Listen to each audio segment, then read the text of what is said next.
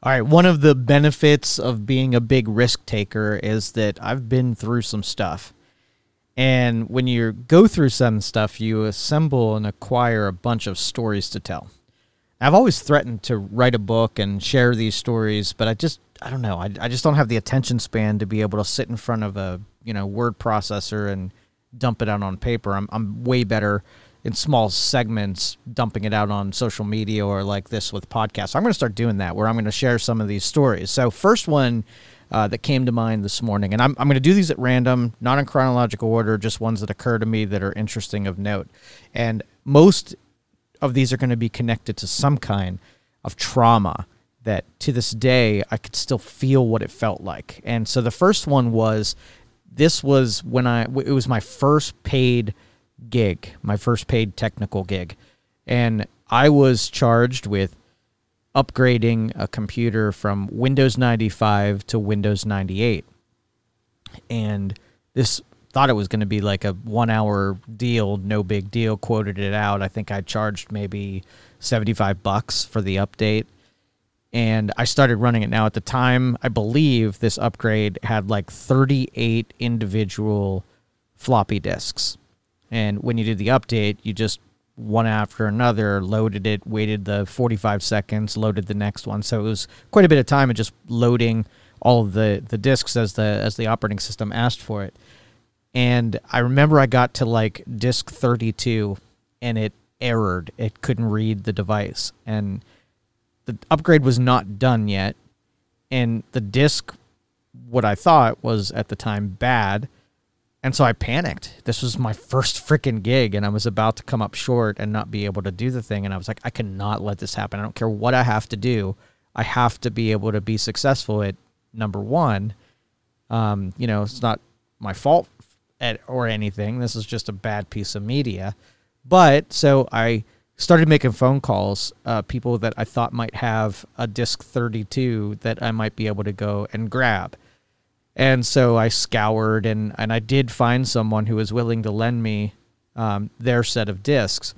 And so I put disk 32 in after I'd borrowed it. Now, granted, it took me like an hour and a half, maybe 2 hours to get, find someone and then go get it and then come back. So I'm about 4 hours deep into this upgrade that I had charged $75 for.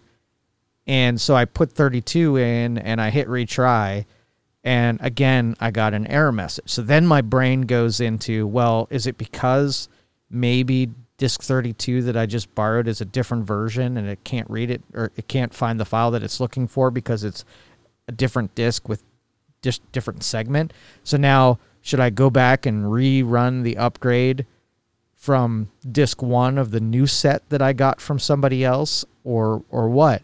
And so I did that. I reran the setup. I canceled out and restored. I don't remember how I got back to it. I think I just hitting cancel got me back there. I don't remember. It's been a long time. But anyway, so I started the upgrade again from the discs, and I got to 32 and the same freaking message on a different set.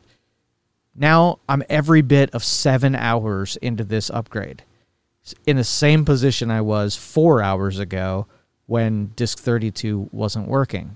So I went through my technical brain and thought, what the heck could be going on? And so I ran home and I got a floppy drive out of my machine and I brought it back. And I put the floppy drive, changed out the floppy drive, put disk 32, and bam, went right through, finished the upgrade. Now, and if those of you have never done one of these upgrades, there's a lot to do after you get the upgrade installed to get all of your stuff functioning. And so I no lie, I probably was there every bit of 12 hours doing a $75 Windows 95 upgrade from Windows 3.1.